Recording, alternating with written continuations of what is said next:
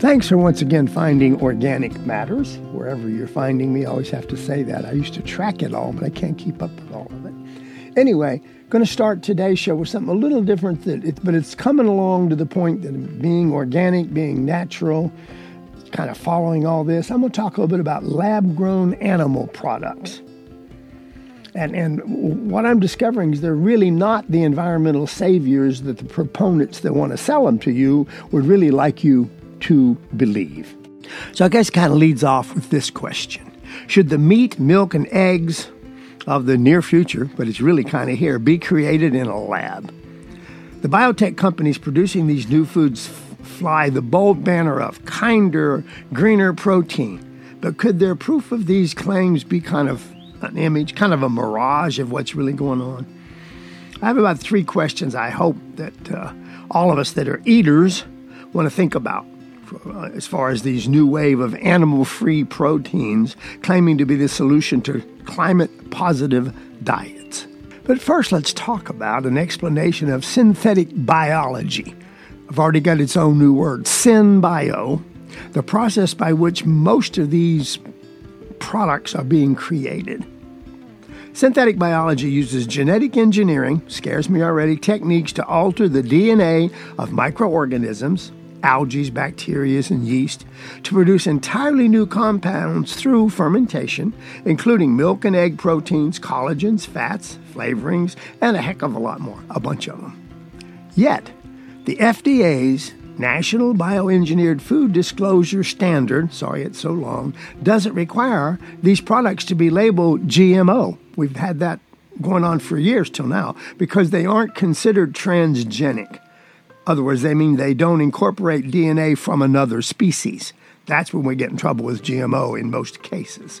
So they're often marketed as non-GMO, made with precision fermentation is the new word they came up with, terms that appeal to natural and organic consumers. I'm guilty, I'm one. However, the non-GMO project prohibits synbio ingredients in their standards. So is this really transparency or is it really a mirage?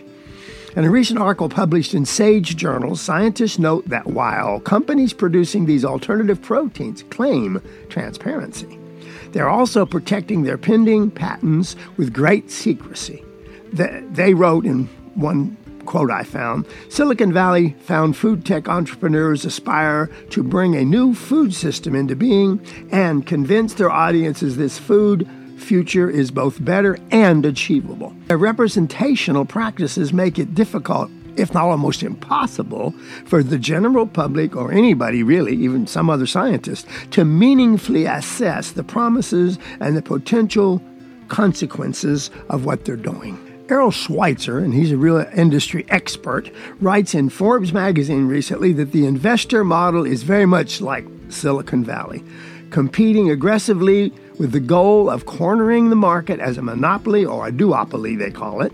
He also points out in a seminar that he found, How Do You Milk a Microbe?, that the current titans of industrialized meat and poultry production, including, and guess who's at the top of the list, Tyson and Cargill, are invested in these animal-free ingredients as well. And the nonprofit advocacy organization called an ETC group, in its Who Will Feed Us report, finds that globally more than 190 million people rely on pastoralism as an important source of protein and income.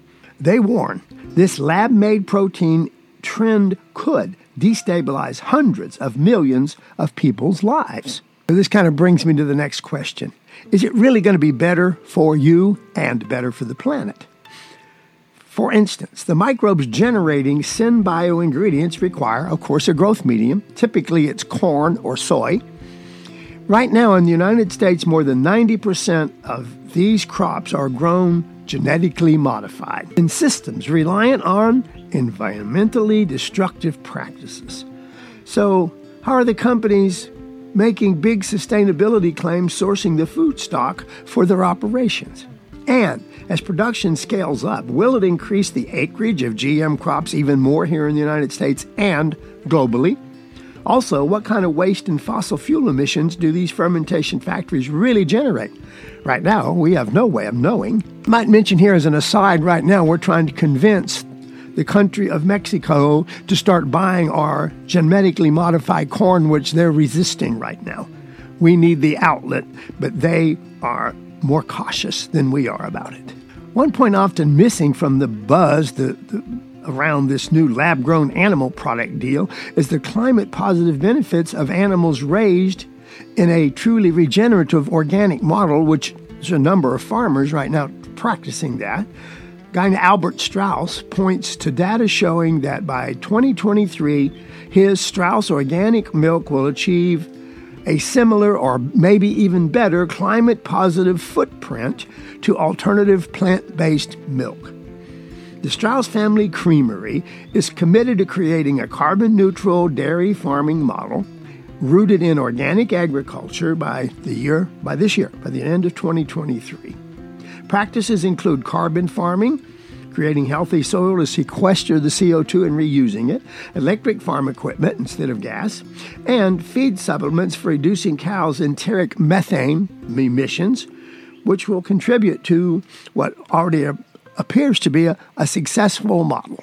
And more evidence shows up in the soil at a place called Alexandria's Family Farm, the first certified regenerative dairy already in the country. Their soil samples have already gone from 2 to 3% organic matter to 8 and as much as 15% on areas where they've transitioned to regenerative practices, and research from the University of Wisconsin finds that the carbon sequestration benefits of organic practices in pasture grazing result in at least a 24% lower emission for small organic farms compared to conventional farming practices. Perhaps the most critical question then is, how is our food, plant or animal, produced? A quote from somebody, I'm not sure where it came from. It's not the cow, but it's the how that counts. So I'm not really dead against technology. I'm all for it. I'm all for it being truly transparent, and it should really serve a purpose besides lining the pockets of the Cargills and the Tysons of the world. Now, while I'm on my bio kick, I'm going to give you a few, I'm going to call them bio-friendly solutions that you want to, I think, try to keep. I really wanted to do this at the beginning of the year and just getting around to it. Just to finish this part of the show out, just some ideas about making it a little easier on our planet. Start by making reusable cups your first cup of choice. I've gotten pretty good at this. Opting for a reusable bottle or a cup is just one of the simplest solutions you can adopt. I'll call it in the new year, since it's really the new year, but it's an important one too. The amount of waste generated from people getting coffee in non-reusable to-go cups or water in plastic bottles, if I gave you the numbers, I might even give you a few, will astound you. Switching to a reusable water bottle or coffee mug can significantly reduce such waste, especially when it's done in mass. So try to make a point to become part of the mass. And another simple idea, consciously try to reduce water waste while showering and brushing your teeth. I learned to do this the very hard way. I now live in an RV at least part of the year, and they only have 6 gallons of hot water. I've learned to be very resourceful with my water. Anyone can incorporate this resolution into a daily routine. All it consists of is turning off the water while you're brushing your teeth, or when soaping up or shampooing in the shower. When you aren't actively using the water from the faucet, turn it off. This will help reduce water waste, and it can also save money. One other thing I do is I just get enough warm water in the sink when I'm shaving, fill it a couple of inches in the sink, and use it for the entire shave. If you really want to work on it, you can actually put a bucket in the shower to catch your gray water. Then you can use that recaptured gray water to water your plants both in your house and in your garden. Or do as I did here at the RV, and you can do it at your home. I have my shower water go out, not into my sewer. It goes into either, if I want to put a bucket there or a container, or just to water part of the lawn. The way I accomplished that was to make a hose connection to where the shower and other gray water, if you want, comes out, and then you can move that hose anywhere you want. And what a savings of water over time. And here's an idea someone else actually wrote into my show about. Regrow one herb or one vegetable. Just one at first, and then so on and so on. Did you know many of the herbs and vegetables you eat can be grown in your home very simply? It's true.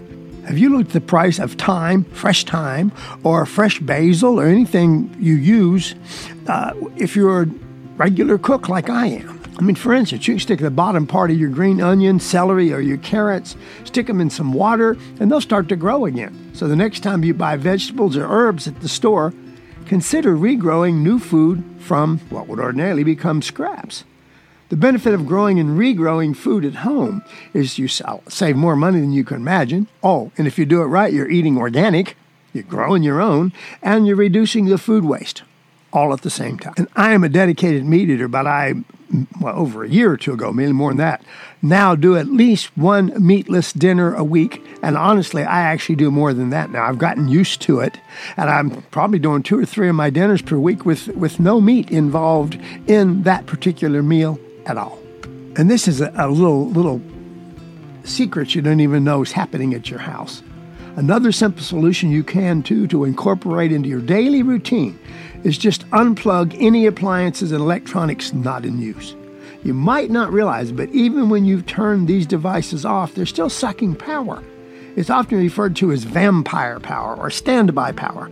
It's what makes your instant TV come on. Yes, you'll have to wait an extra 8 or 10 seconds if you turn it off. But it's estimated that in the United States, we waste just on vampire power over $3 billion a year.